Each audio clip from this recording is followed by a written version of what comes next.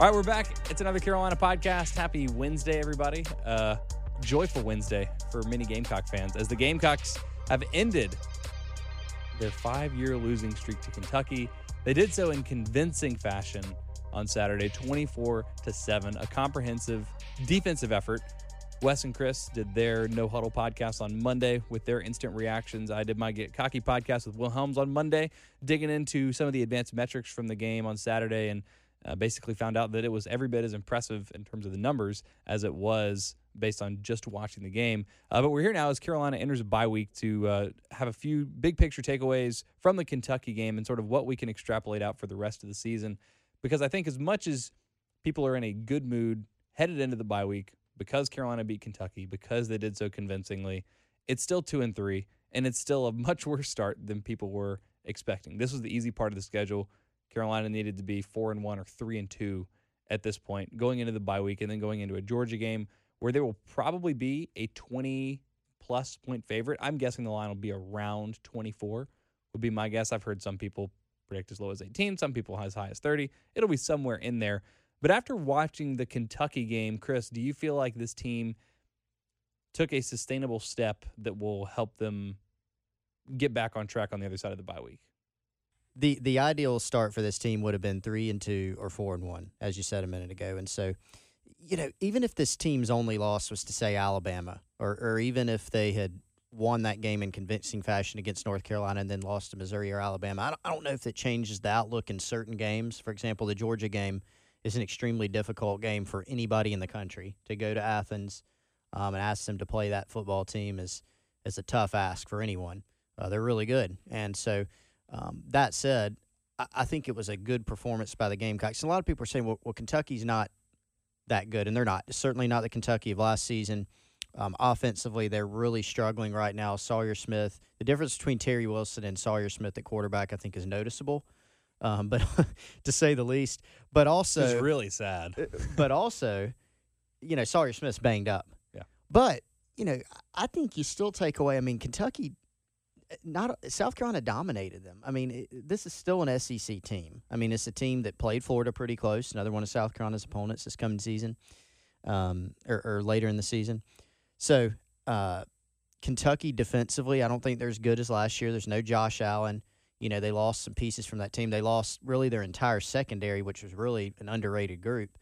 But they still have some good players. And, look, this is a team style that's given South Carolina a lot of trouble, and they completely flipped the script on Kentucky by outrushing them by, I think, 132 yards, somewhere in that range.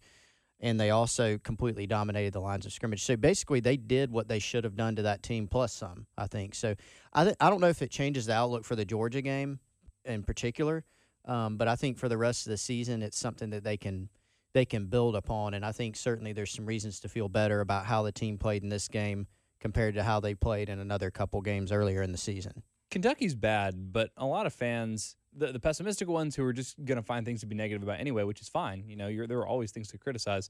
But I think people have gone too far in, I guess, saying this game doesn't mean anything because Kentucky's bad. People are acting like Kentucky is Charleston Southern, and nobody is Charleston Southern.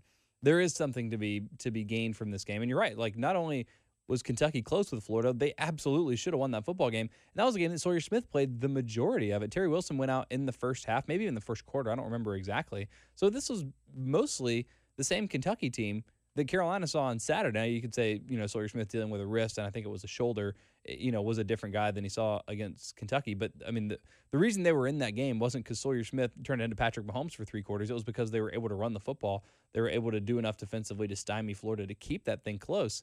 That's a bad Kentucky team, but it's like you make a good point. It's still an SEC team, and it's an SEC team that has a common opponent that Carolina will see later in the season. And so I think, at least for that Florida game, probably should give some Carolina fans hope that that's now one that they can steal. The Florida game? Oh, yeah. Is one you can steal? Well, I mean, you look at what happened against Kentucky and how that was close. Now that's one that you look at that maybe you were pessimistic about it, and sure, they're still – I mean, they're the worst number 8 team in the country I've ever seen, that Florida team. That's the stupidest thing I've ever seen in my life. But, that was one that was always – Carolina was always going to be an underdog. And now I think you have a little bit more hope that you lose North Carolina and Missouri. You should not have lost one of those games for sure. Now, the question is, what game do you steal on the back end that you were maybe putting in the loss column? And that Florida game now looks, I think, a little more reasonable. That, or maybe the A&M game is another one that I thought of before the season. I think some people were sort of counting Florida as a win before the year, and I'm not sure that that's wise then or now. Florida, look, they got some issues, and I'm not really convinced they're a top 10 team as well. They keep winning, but they haven't done it very convincingly, and I think there's some holes there. They can rush the passer. They still have good skill position players, so they cause some problems. But you're right. I mean, I think Florida and A&M right now both look maybe a little bit more winnable than they did even going into the season, and those are a couple games that people felt like in order to survive this schedule and have a chance to have a good year, even if you beat North Carolina, even if you beat Missouri, those were the couple games, some of the swing-type games that you were going to have to win. Wes, did you see anything on Saturday that, I guess, dramatically changes your opinion about this team or what to expect from them in the back half of the schedule? I don't know if it would dramatically change it, but I think you look at the alternative, losing that game, and it dramatically changes just the entire feel around the program. You could almost just feel the sigh of relief.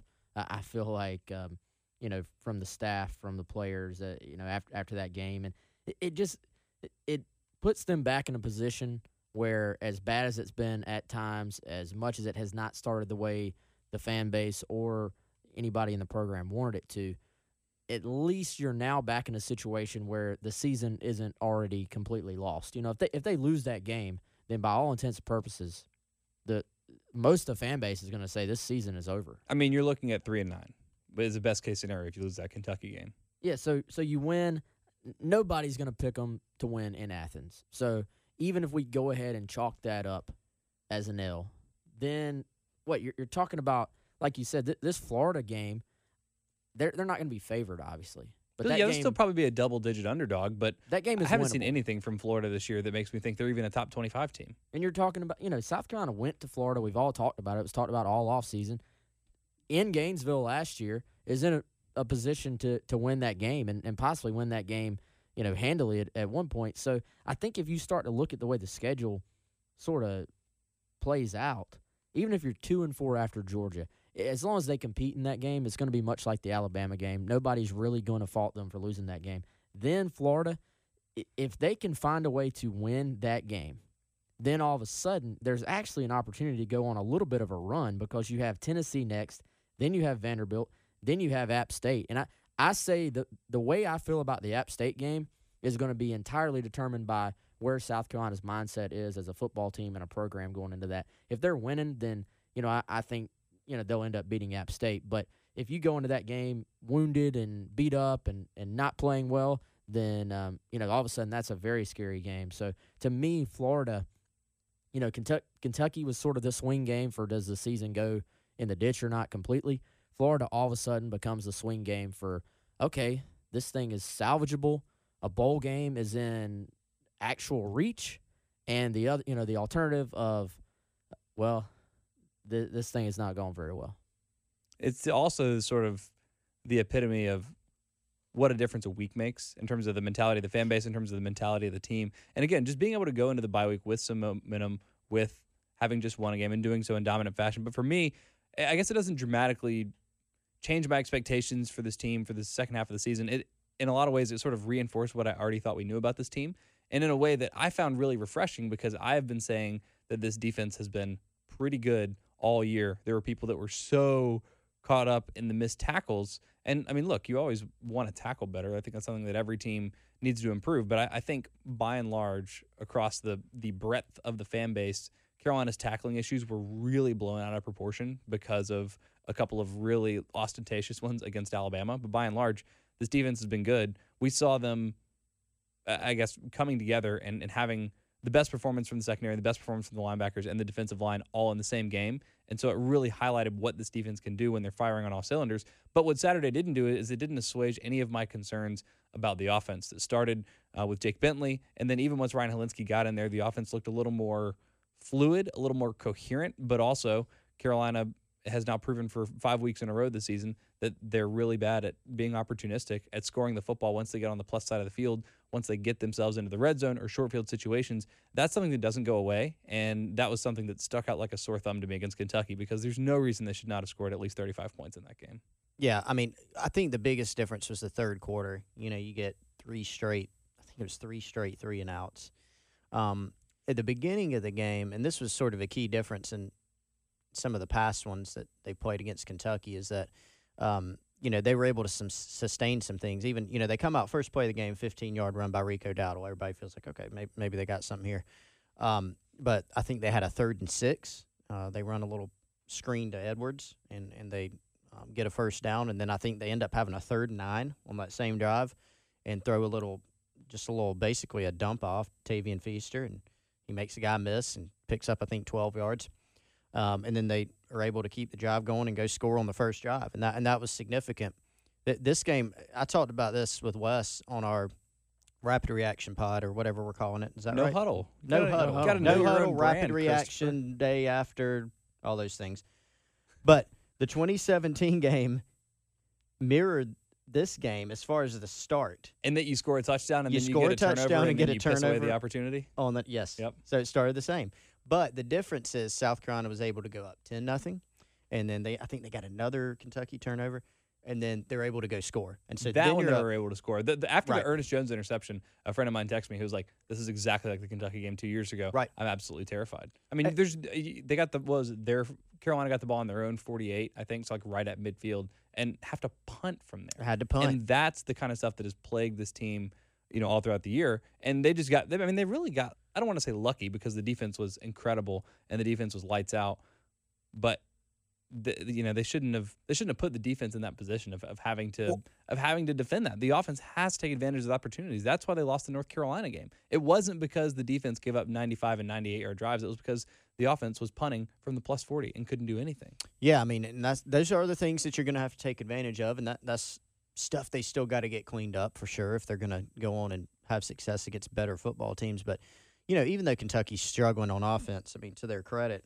that was the difference in this game, is that defensively they played so well. Kentucky wants to come out and run the ball. They sort of lost, like everybody's talking about identity. Kentucky's completely lost their identity. They had to throw the ball 40 times against Mississippi State. That's not what they want to do. And so they had to do that. Mark Stoops was concerned about it. This game against South Carolina, they had to throw the ball a good bit more than they wanted to as well, and they weren't very successful doing it. 34 times compared to 28 rushing attempts. Yeah, I mean, they rushed the ball 28 times. They couldn't stay on the field, and South Carolina was, whether it was Wildcat, I mean, we saw some of that, whether it was Wildcat stuff, whether it was running the ball with Rose or whoever it may be, they just didn't have any success, and they were getting into some, not all their third downs or third and longs, but South Carolina just did a great job. What was the stat? It was Kentucky was 2 of 17 when you combine third and fourth down. They were 0 for 2 on fourth down, and they were 2 for 15 on third down. And so that was the biggest difference. They couldn't sustain drives. It gave South Carolina more chances. It gave them better field position, and they were able to, while they didn't play great on offense, they were able to capitalize on enough opportunities. Big picture or small picture? Which way are we Either. going right now? Whatever you want. I thought I'll do both. Small picture, I thought one of the biggest plays in this game that has not really been, I don't think, mentioned a whole lot, but I sort of noticed it again when I was rewatching the game, but was right after, early on, South Carolina has the punt, hit one of their guys in the back, Kentucky ball. They force what is a 3-and-out. Kentucky says, we're going for it. Then Kentucky tries to run a little pick play, rub route, whatever, to isolate the tight end and get him free from T.J. Brunson. Brunson, who I believe in the past has struggled at times in coverage, works through the rub route or pick route, depending on which side of the ball you're on, gets there, makes the tackle, at least holds him up long enough for the rest of the defense to get there and bring him down. I thought that sequence was one of the biggest sequences as far as setting the tone for the game early on. If Kentucky goes and scores there, the entire flow of the game probably is a bit different. And then later on, when Kentucky finally feels like they maybe have a little bit of something working on offense, they run the double reverse flea flicker, which they probably had in their back pocket all game, looking for an opportunity to hit a big play. And Brunson recovers, finds the tight end, breaks up that pass. I thought for a guy who's been more, I think, comfortable defending the run, those were two big plays in pass coverage that were actually difference makers in this game. Yeah, that's a really good point. I'd forgotten about the first Brunson one. The second one, though, that you mentioned was huge because that was when Carolina was still struggling to put the game away. I think it was 17-0 still at that point. So Kentucky converts there. They're in the red zone. They get a touchdown at 17-7, and all of a sudden, everyone at Williams-Brice that's been enjoying a nice, relaxing evening all of a sudden gets really tense. Pressure ramps up on the offense. Yeah, and again, that's just why it scares me so much because you can't – I mean, if your defense is going to continue to play great, fine, but you can't continue to put that pressure on because you're right. Like, T.J. Brunson's not a guy that's known for his pass coverage. If that pass was a second later than if Sawyer Smith threw that pass 1 second later, it would have been interference because Brunson was just running into the receiver. He didn't find the ball. He did a good job of getting his hands up and not into the receiver's body and then deflecting the ball. But if he was seriously half a second late, that would have been pass interference. It would have been a first down, and we're talking about Carolina maybe getting too conservative again and sort of wasting that lead. So I said this on my Monday Get Cocky podcast. One of the things that scares me about this Kentucky game is I'm concerned that this is reinforcing bad habits for South Carolina offensively because them getting conservative and it working maybe says to the coaching staff, okay, cool, we're just going to rely on our defense. Continually put them in bad positions because we're going to count on them coming through. But that's exactly why they lost the North Carolina game. That's why they lost the Florida game last year because they just get too conservative, are not able to move the ball on offense, aren't able to put a game away, and they're just hoping that their defense makes the kinds of plays that they need to down the stretch. I feel like that's the only truly bad thing that could have come out of this game. Well, I think moving forward, if this offense is going to be, what it needs to be, then we have to, at some point, finally see some convergence of all the little things that we've seen work in spurts throughout the season. We talked about it last week, and I brought up the Tennessee game last year, how South Carolina went completely against their normal game plan, took the air out of the ball, ran it 40 times, and focused almost entirely on that as their focus. And, I think we saw that they can run the football, even when teams are trying to take the run away. We saw them prove that against Kentucky. But I think you can't if RPOs have been a huge part of what you do, and I know RPOs are like a dirty word in Gamecock Nation now. Nobody wants RPOs anymore. But RPOs have still been at times very kind to South Carolina throughout the last year and a half. And to me, they're going to have to find some way to balance all this out. It can't be all the way back one way. Let's just completely take the air out of the ball, not stretch the field vertically, and just run the football. Well, but you can do that without running RPOs. You can just run a traditional offense. They only ran 5 RPOs on Saturday. I know that, but that's my point. I think they have to be able to do all these things. Yeah, you have to stretch the field vertically. You have to show that you can run the football when you want to, but you can still mix in the RPO. Those are still good plays that you. I just thought they got completely away from them, which I get it, but I think moving forward, those are still going to have to be a big part of the offense. But the big thing is just finding. I think they had maybe 2 shots downfield. One was just on a free play offsides. They threw it up to Shi Smith. The ball, I think, hit out of bounds. And then a deep post to Brian Edwards that was maybe there and was a little bit overshot. But don't you think Brian should have gotten that one, though? That was one that I feel like a receiver that's 6'3" needs to go up and get. It seemed like the pass was a little bit more into his body than I think you want to throw that route. But that seems like exactly why you want a guy with that frame, with that kind of height, to body out the defensive back, get him on his back, and go up and just high point the ball. And I feel like he could have made a play for Ryan there, and I feel like he didn't. Yeah, and so I just moving forward, and some of that. Some of the lack of vertical passing game was just dictated by the game and that Kentucky's playing a lot of zone. They're dropping back, so you're throwing a lot of quick screens to the outside. You're up in the game, so you really I felt like South Carolina felt like they were in control of the game, which they didn't want to put the ball in danger. But just moving forward, they have to be able – you have to make opponents defend all parts of the field. And Kentucky was not good enough to make South Carolina pay for that. But these other teams will be good enough. So I think while it was good to see that they can run the football, if we're talking big picture and, nitpicking about what can we actually take from this game, I think eventually you have to be able to sort of put all these elements together. And that's when, not to spoil it, but later on in our buy or sell, there's going to be something about the offense. And for South Carolina to be better offensively and put up more points, I think they have to be able to prove they can threaten defenses in more ways at the same time than they're, in the same game, I should say, than they've been able to show so far this season. And that's something that's really confounded me this entire season, where you look at the different elements of Carolina's offense and you say, okay, they're running the ball well. They're blocking the run well. The pass blocking hasn't been great, something they can certainly improve. And obviously having Jalen Nichols starting at his first game at right tackle is going to introduce, I guess, a few more obstacles than you're used to when you have a guy that was a freshman all-conference right tackle and Dylan Wanham. Ryan Helinski's been pretty good. He wasn't asked to do a whole lot, but actually graded out reasonably well. Had a fine game, but again, wasn't asked to do too much, so we didn't see a whole lot from him. The receivers, I think, by and large, have been good. Haven't struggled with drops like they did last year, have generally gotten separation, I feel like. Brian Edwards has had a good season, especially running with the ball after the catch. Same with Shy. Maybe Josh Vann hasn't come on as strong as you'd like, but I think Carolina has gotten more productivity from their tight ends than you would have expected after the news that Keel Pollard went out. Like, Markaway has been great. Nick Muse has really, really helped the team in a lot of ways and is giving Carolina more flexibility to run more of the 12 personnel that was so effective against Kentucky. So you look at each individual part of the offense and you say, these things are all going pretty well. Not, there's no reason to believe that South Carolina should be as potent on offense as Oklahoma or Ohio State. But all of the individual pieces, I think, put together should be greater than what they are doing offensively right now. So this doesn't get talked about a lot because people often talk about the whole is greater than the sum of the parts. I think this is an instance where the whole of the offense is less than the sum of the parts. And I can't put my finger on what it is. They just aren't terribly efficient and don't score the football well.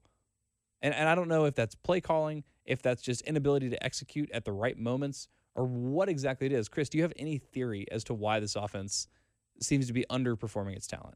I don't know if this will be an explanation for it, but the reason that they have not been scoring as many points as maybe anticipated is inconsistency. I mean, and I don't know if there's one like blanket answer of it's this. As it tends to be in a complex game like football, it's sort of a variety of factors. So you go back and look at it. Okay, the North Carolina, let's not count Charleston Southern because they were great in that game, and there were many reasons for that too. One, it was the competition level, et cetera. But the North Carolina game, maybe they get away from the run some, but also quarterback play was not very good. They also weren't getting open very much. I mean, you didn't get the ball to Brian Edwards. What did he have? One target in the game. So you start targeting Brian Edwards more in the season, he starts making more plays. Well, you got to target him. You got to find ways to put the ball in his hands. So I think in that game it's a variety of factors, right? I think the players aren't having a great day. The quarterback play was not as good. The play calling, maybe they didn't get their players in some situations there. There was the 4th and 1. There was the 4th and 6. There's a defense giving up 2 90-yard drives. So there was that. The Alabama game, look, the only problem in that game was I think they had it inside the Bama 31, 8 times, and they came over points 5 times. So why is that? And a lot of field goals. I think it was, 3 field goals, 2 touchdowns, or vice versa, whatever it may be in that situation. They moved the ball pretty well in that game, whether it was running the ball or passing it. They played well. They had 2 turnovers. Beginning of the season, if you would have told me that score, if this team was exactly what we maybe anticipated going into this season, you told me that was going to be the score of the Bama game, I'd say they played pretty well. Sure, and they did. So they did. So, I really think it's more about scoring 14 points against Missouri, right? 20 against North Carolina, and only 24 against Kentucky. So go to the Missouri game.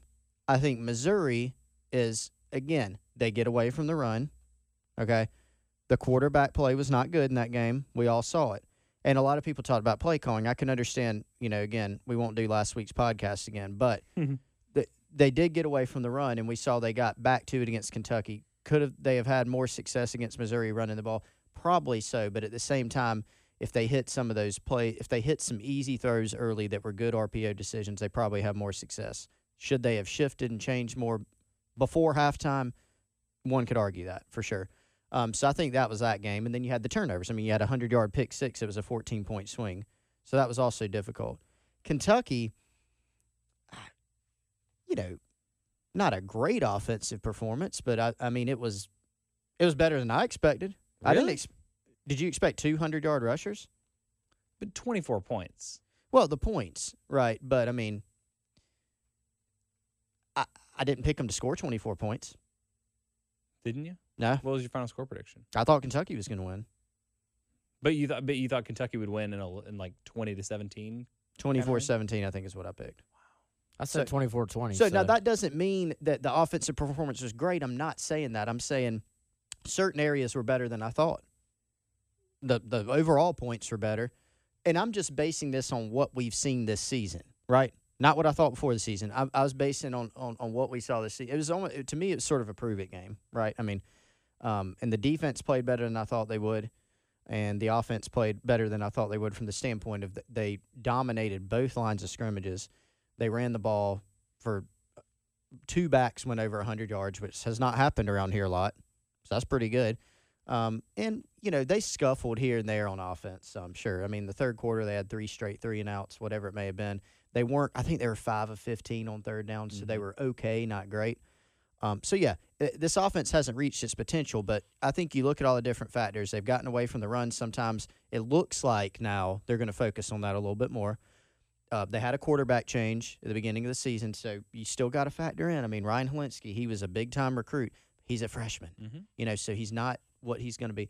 So I think they're still feeling their way through it a little bit. I'm not excusing it. I'm not saying it's okay for them to be playing like this, but what we try to do here is explain things or put them in context. And so I think they've just been inconsistent. And I think they found a little bit more consistency in this game, even if they're not reaching their full potential, if that makes sense. So, yeah, okay. So to say it another way, South Carolina performed better than you expected them to perform this past weekend and only scored 24 points and won the battle on the line of scrimmage and kind of did whatever they wanted to and still were able to score 24 points only. So this offense just isn't very good, and that's fine. But that's just where this team is right now. No, I wouldn't say that. I think you can – look, I mean, you can go – football's a weird game. I mean, they could have had, for example, 2 more explosive plays. We have no reason to believe that they would because we're 5 weeks into the season and we haven't seen – they haven't – the most they scored against an FBS opponent is 24 points. So we have no reason to think that they'll do better than that, which is an easy transition into our buy or sell, and we can continue our conversation there. But first, tell us about the Bishop team. Yeah, Bishop Real Estate Group. Terry Bishop is a former Gamecock quarterback, huge supporter of the program, still 36 years of real estate experience. So obviously our readers, our listeners, in different areas of life, if they need a business person, they want somebody who knows what they're doing and supports the Gamecock. So Terry Bishop's an obvious choice for that. Facebook.com/The Terry Bishop Team or 665-1442, 803 area code, 803-665-1442. Check out Terry Bishop. So the first of our buy or sells. Buy or sell, South Carolina will score more than 30 points against an FBS opponent this year. Just one time. I'll buy. Okay. Are you buying? Yes. Okay. Who's your mark? Uh, I thought of one in my head. Vandy or Tennessee? Yeah. I think that's the ones that people are going to pick. Vanderbilt was the one that came to mind for me. LSU, ladies and gentlemen, is really good on offense, which is a weird thing to say. They scored 66 against Vandy. I didn't watch that game. I'm not sure how Vanderbilt scored 45 points. They had 2 defensive 38, touchdowns, I'm sorry. for what that's worth. Okay. All right, there you go.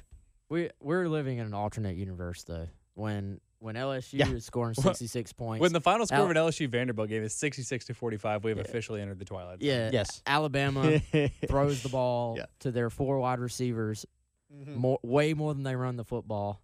4,000-yard receivers. Yeah, South Carolina just had to break a 5-game losing streak to Kentucky, not in basketball, in football. Yes. Yeah, and Strange Clemson stuff. is the premier football program in America. We are in an alternate reality. And Matt Brown's the coach at UNC. Yes. And doing well. So Vanderbilt has here's what Vanderbilt's given up this year, and there may be defensive touchdowns in here against Vandy too, right? But points on the board: 30 to Georgia, which is actually pretty good for them. 42 to Purdue, yikes. 66 to LSU, and in a win against Northern Illinois, 18. They won by 6, 24-18 against Northern Illinois at home. So they're not that good. No, but here's why I'm selling this. Carolina has played other defenses. I mean, I think Missouri's defense is fine. I think Kentucky's defense is not very good. Alabama's defense is obviously good. And then I think North Carolina's defense continues to show that, I mean, there's a reason that Jay Bateman was a 2-time Royals finalist That at guy's Army. good. He confounded Clemson this weekend. I think that has as much to do with Clemson, working some things out on offense and Trevor Lawrence not being the guy that he was for most of last season. Whether it's just taking him a while to get into the rhythm of a season or whatever the case is, North Carolina did a great job defensively there. So you almost give Carolina a pass, but they haven't shown an ability to score more than 24 points against good or bad defenses. So they just kind of have their own built-in ceiling.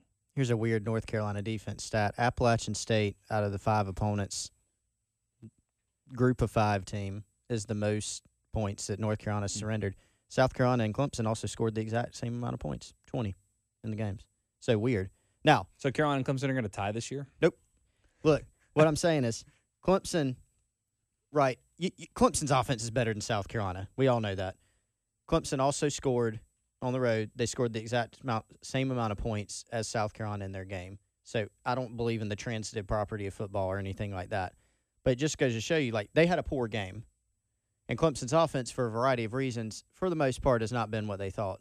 They have not played very good competition for a lot of the year.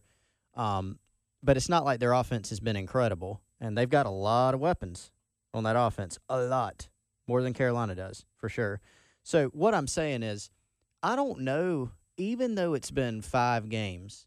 Well, 4 games against. Right, okay, Yeah. so 4 games. Yeah, so 4 even games. more so. Yeah. That'll illustrate my point even more. Reinforce it, rather. I don't know if this offense is what it is yet. Because and you can say, well, it shouldn't have taken them this long to figure it out. I agree with you. But Rico Dowdle and Feaster, if they are indeed going to, hey, we got to give these guys the ball more. Okay, well, that's something to file away. Ryan Helinski is still playing in his 4th game, right? This will Fifth be game. his 5th Fifth game. game But coming up. fourth real game, and he was hurt for one of those and missed most of the week of practice. Okay. So this will be his 4th week of practice. One of those games, their offensive line, the North Carolina game, now you should say, well, you should have known, your offensive line. So Manos and Douglas shouldn't have been your starters. You should have been starting Jordan Rhodes and Javon Gwynn, who've played well. Okay, well, it's finished. That's done. They made the change, right? Brian Edwards and Shi Smith are playing pretty well. Some of the younger guys are maybe – so I just don't know that we do have a sample size for the offense. And, no, I don't think they're going to start scoring 45 a game now. I'm not saying that. That's not even their ceiling. I don't think they even have that potential.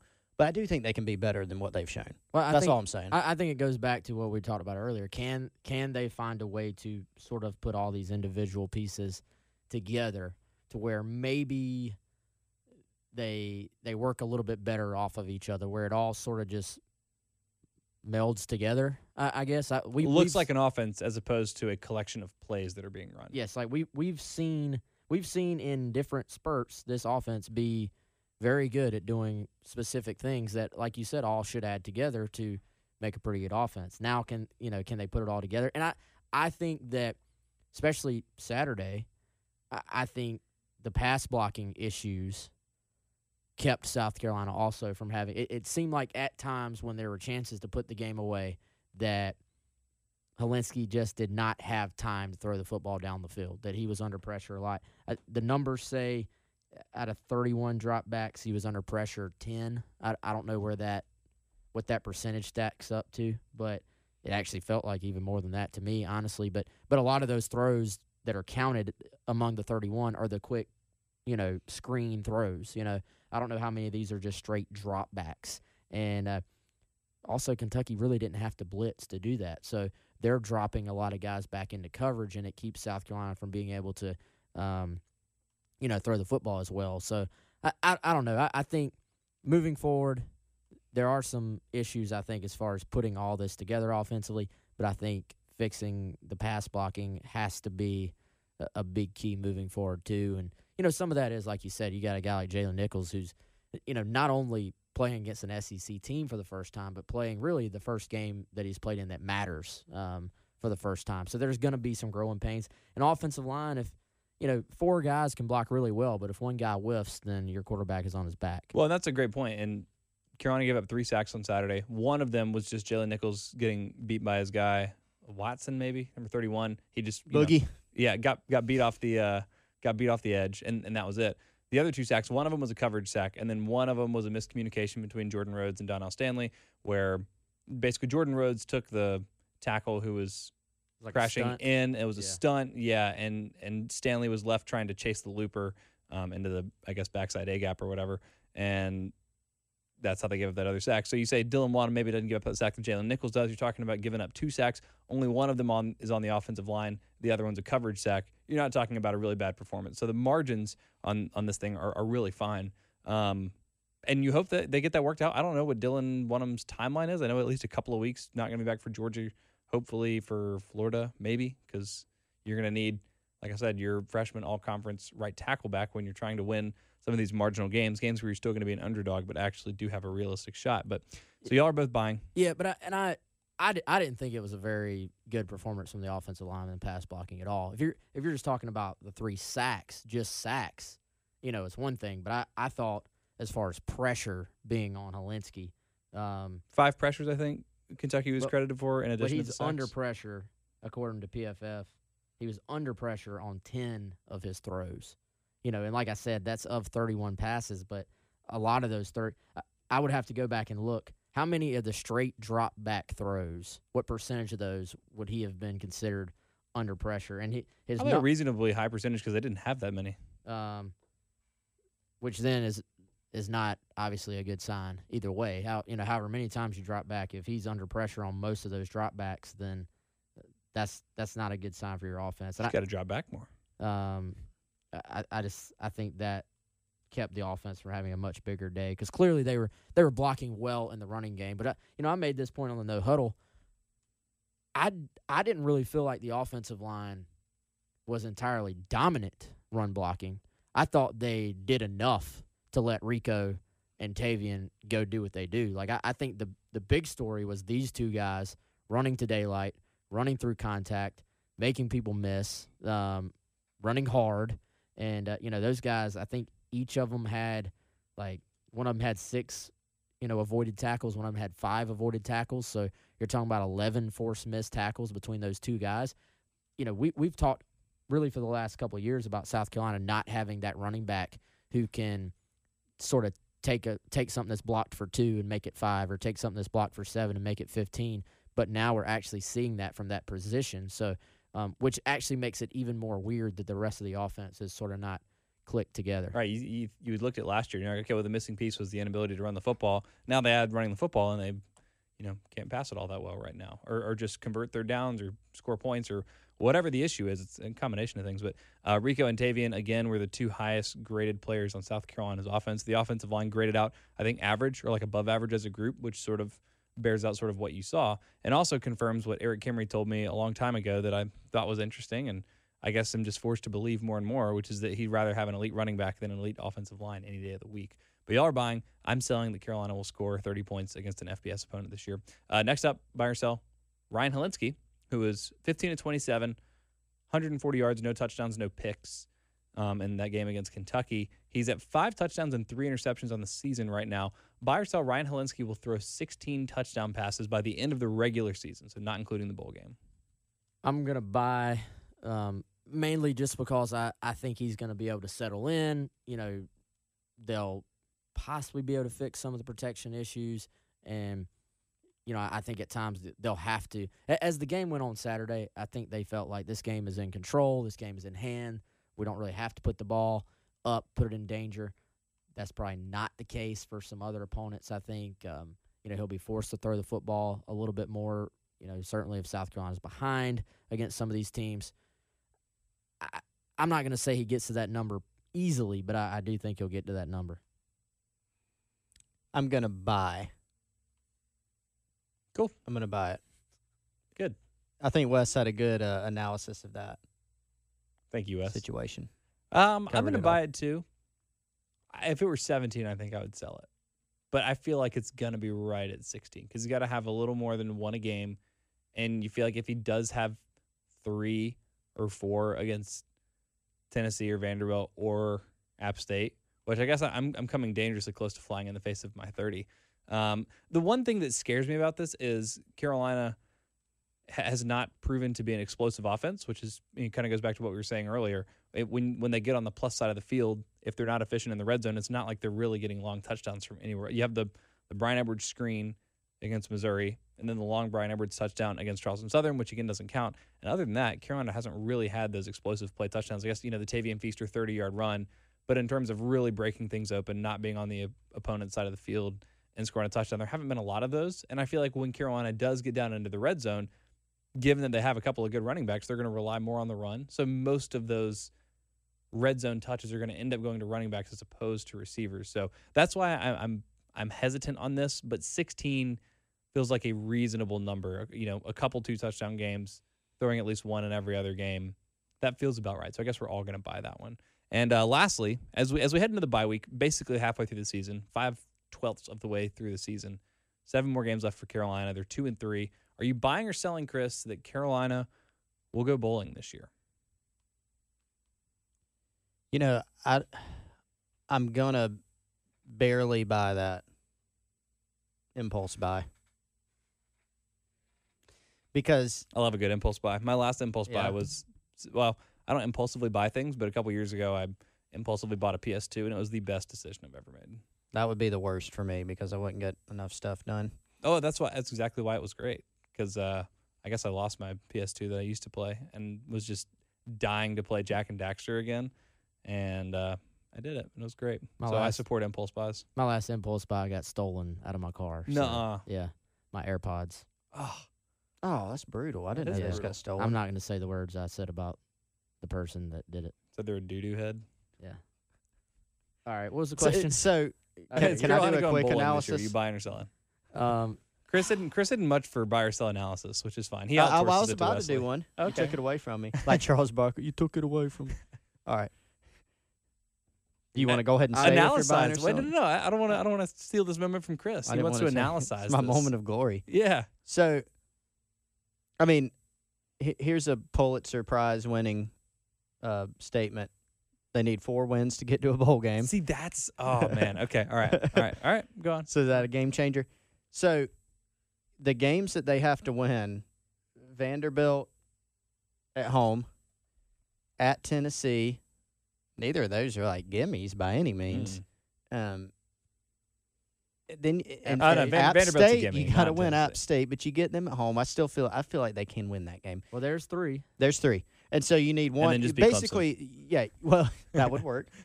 But your best 2 out of the remaining 4, your best 2 chances to get one more are Florida at A&M. And I feel better about either of those now, even with South Carolina's slow start, than I did before the season. I felt like one of those, again, I've made this point. I felt like South Carolina was going to drop one game that they shouldn't have this season. I didn't think it'd be North Carolina. That wasn't in my pool. And then win one that they shouldn't. And so the 2 that I picked, to win one that they shouldn't, A&M was one of those, And so A&M hasn't looked all that convincing. Neither has Florida. But I don't know. I think somebody asked me on the Insiders Forum the other day which of those games is more winnable, and it was difficult because I felt like A&M was the more winnable game, but then you count the fact that it's on the road. See, I think Florida's more winnable and at home. Okay. Yeah. Okay. Texas A&M's line has looked bad. Kellen Mond's been running for his life, but he's still a more dynamic quarterback right now than Kyle Trask. And he scares me more than Trask. So that would be what that makes Texas gets. total sense. So buying or selling? But yeah, I'm still gonna buy. I'm gonna go. Great. Again, impulse buy. I don't think it's hard to pick them to win more than 6 right now. Mm-hmm. It's possible. I mean, maybe they beat A&M and Florida. Ooh. Um, Chris feeling frisky on a bye week. Well, I said a maybe. I didn't say that's what I'm going to Chris pick. said it's already happened. He saw it. He's seen it, and he's just coming back to report for us. Wesley. What you got? I'm selling, man. Yes. Oh. Sell.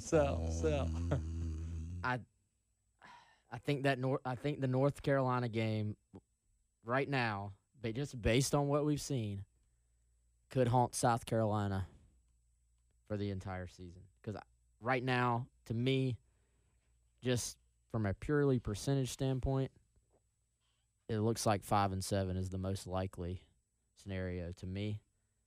I was looking at ESPN FPI, just an 11% chance to beat Georgia, 32.6% chance to beat Florida, 25.3% chance to beat A&M, 16.1% chance to beat Clemson.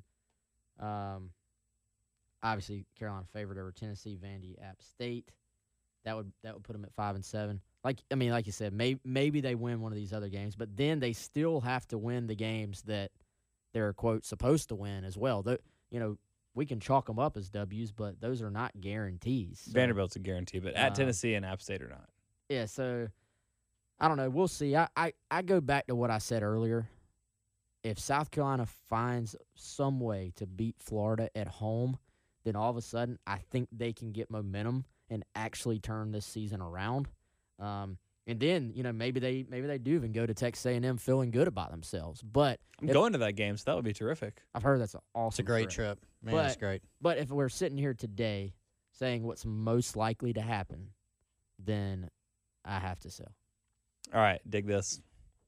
I'm going to buy it, but I think Carolina is going to go bowling at 5-7 like Mississippi State did a couple years ago. And so this is That really is just cheating. no, it's not. It's a pick that is in support of anarchy because I think bowls in college football have become as meaningless. The bowl game itself, there's value in the practice, which is curious because Will Muschamp didn't even use all of his last year, but that's a podcast for another time. The bowl games in college football have become as meaningless as preseason games in the NFL. I hate them. I think they're stupid. The pool has been diluted and ruined forever, in my opinion, by the fact that a 5-7 Mississippi State team went bowling. So I'm going to say Carolina only wins 3 more games against Vanderbilt, against App State, Tennessee. either at Tennessee or home against Florida. They could totally lose at Tennessee because even when they're great, they lose at Tennessee because that's a horrible place. I think they'll be 5-7 this year, and I think they'll still go bowling because college football is dumb. We ran the gauntlet on the picks for that there. I know. Yeah. I know. About Yeah. that? So that was like the most pessimistic buy, like even humanly possible. I had to do some mental gymnastics to get there, but that's our buy or sell for this week. Thanks so much to the Bishop Group for sponsoring that segment. We like doing that. It's a bye week for Carolina. Will Muschamp didn't do his press conference yesterday. He's not even in the city. He fled the angry mob. I guess the mob's actually pretty The mob's placated. chilling right Yeah, now. they're placated right They're now. chill. They're calm. But he's on a recruiting trip. I think that's what we heard. Well, This is a big- he's in town now. Sorry to cut you off. Oh yeah. Oh, he's in town now. So the But staff, he's been doing recruiting stuff. right? this The week. staff's like meeting and practice. Yeah. So they went out Monday, Yeah, and Tuesday. and then they're going out on Friday. Oh, Monday and Friday? Yeah, because Okay. Friday, games and Yeah, whatnot. yeah. Okay, all right, Um, cool. So where, yeah. whence doth they traveled? So on Friday they'll be hitting. Not sure the specific games, but just basically the emphasis this week. At this point in the season is going to be on hitting committed guys, and so they'll go check out some games, whether it's the assistants or Muschamp himself. Go check out some games, so guys like Luke Doty and Alex Huntley, and a lot of from what I've gathered, a lot of guys that are the in-state commitments, guys in North Carolina, so Muhammad Kaba, Daquan Stewart, those types of guys, Michael Wyman, and then Georgia. Those are really the territories they're going to focus on, especially in the Carolinas, as far as either hitting schools or hitting games on Friday. On Monday, Will Muschamp made a key stop to a committed guy. He traveled up to Maryland to go to the school of Marshawn Lloyd, 4-star running back commitment. So, obviously, he was a priority guy thought he for the was from staff to Delaware. go see. He is from Delaware and commutes to DeMatha in Maryland. Confirming my suspicion that there's actually nothing in Delaware. I think it's a small place. I've never been there, but I'm not that's sure what it they say. exists. I Yeah. think it's just a neighborhood in Maryland, really. I don't know Always much on about the it. Conspiracy. Yeah, yes. I love conspiracies. Yeah. Well, cool. Good job. and they'll check out some underclassmen in the surrounding areas, but really the focus, is going to be making sure the committed guys are feeling the love, feeling the attention. That's what this week is for. Yep. Take advantage of it in the middle of the season. And Carolina had, I guess, good visits from a couple of official visitors after the Kentucky game. It was a great atmosphere. It was fun to be at that game, and it was all positive from the guys that were visiting. Yeah, I think just the entire program, it was good for them to get back to winning ways. When you have official visitors in, you don't have to win the game, obviously, but considering where the program sort of was going into that game, they needed to win the game for a variety of reasons. And the atmosphere paid off a lot. I think, we haven't mentioned it. You got to give, I think, the fan base credit. As much as there was so much negativity leading into that game on social media, the fan base, in real life, in the stadium, they showed up. Like, they were there. It was a good crowd. Finally got a night game. Well, anyway. They did. I mean, they stayed more than they have in any other game this year. Yeah. Like, it was a good crowd for the entirety of the game being in the balance. I was impressed how many people were there right after halftime. I sort of agree with Wes. You would think people would really want to soak that in. Yeah. You know what I mean? But I think give the fan base credit because those guys obviously took notice of that. That it's big-time SEC football. Laneith Whitehead, linebacker / running back from Georgia. I talked to him. I actually talked to some people around him as well. He had a number of his family members in town as well. This was sort of a South Carolina-Tennessee battle with Wisconsin and Georgia sort of a little bit outside of those top two. I don't think Georgia's actually doing much with them. But I sort of leave this weekend thinking South Carolina has passed Tennessee. I think Tennessee was in the lead. Tennessee has their own issues. South Carolina winning the game and just the official going very, very well, I think puts South Carolina in the front. For Whitehead, he's going to make a decision, possibly within the next month or so. And then Henry Parrish, a kid at running back in Miami area that's just blown up his senior year, has had huge numbers, has emerged as a major target for South Carolina. Chris talked to him. His visit went very, very well, too. And, I think South Carolina, he's committed to Pitt, but it's one of those things that, Pitt has his commitment, but I think South Carolina is in better position right now with him as well. So could be a situation where they end up going 2 for 2 on official visitors from this past weekend, which, as we've talked about for a while, the recruiting class, there's only a handful of spots left. So those two could be two guys that take up slots in this recruiting class. And Trapstorm absolutely helped that. I have no question about it. That's what I'm calling the Sandstorm remix, the Trap remix, Trapstorm. By Marcos 808. Wait. What about Sand Trap? That's good. That's a good one. That's what it is. It's Sand Trap. Okay, cool. See, that's how the creative process works, folks. You just saw it live, except recorded, but it happened in real time. So good news on the recruiting front from Carolina. Yes. They haven't been hemorrhaging recruits like people were afraid was going to happen after a 2-3 start. And the visit up to Marshawn Lloyd just to be like, hey, everything's fine. Everything's fine. Look what these great running backs are doing. That's what you can do next year when these guys are both gone. So all good on that front. Before we get out of here, Schlotsky's challenge. Yes. Who won? I don't have a winner for everybody right now, but if you go to Schlotsky's, you are a winner. So Pearson has his hands in the air like he just got a chocolate chip cookie from Schlotsky's like I'm Deli. apoplectic that you haven't done your homework in assigning the Schlotsky's.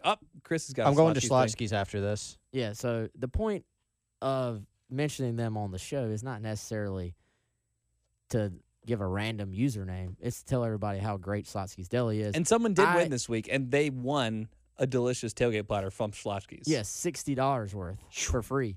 By the way, if you're listening, other than this past week, be on the lookout because all the winners from the first few weeks have been sent out. So make sure you're checking your mail so you take advantage of that. But $60 worth of tailgating supplies and food to Schlotsky's Deli.